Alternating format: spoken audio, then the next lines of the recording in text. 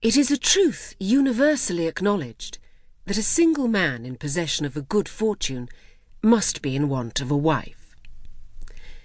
However little known the feelings or views of such a man may be on his first entering a neighbourhood, this truth is so well fixed in the minds of the surrounding families that he is considered as the rightful property of some one or other of their daughters.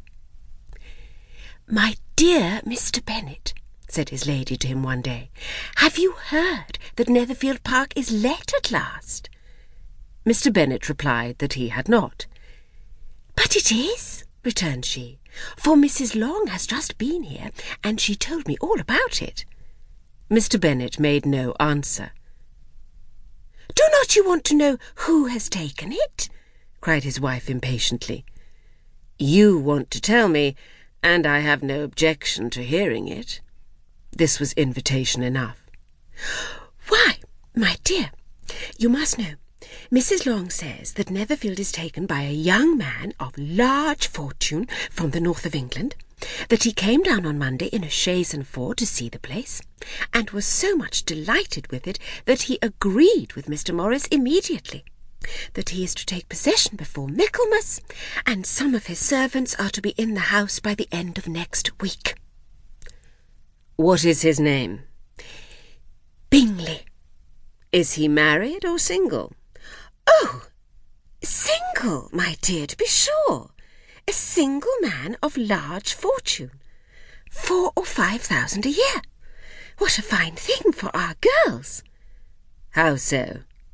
How can it affect them?" "My dear Mr. Bennet," replied his wife, "how can you be so tiresome? You must know that I am thinking of his marrying one of them." "Is that his design in settling here?" "Design? Nonsense! How can you talk so?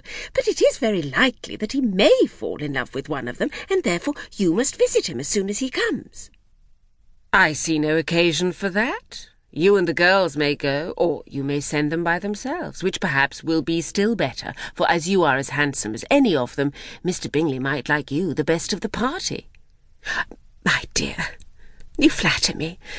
I certainly have had my share of beauty, but I do not pretend to be anything extraordinary now. When a woman has 5 grown-up daughters, she ought to give over thinking of her own beauty. In such cases a woman has not often much beauty to think of. But, my dear, you must indeed go and see Mr. Bingley when he comes into the neighbourhood."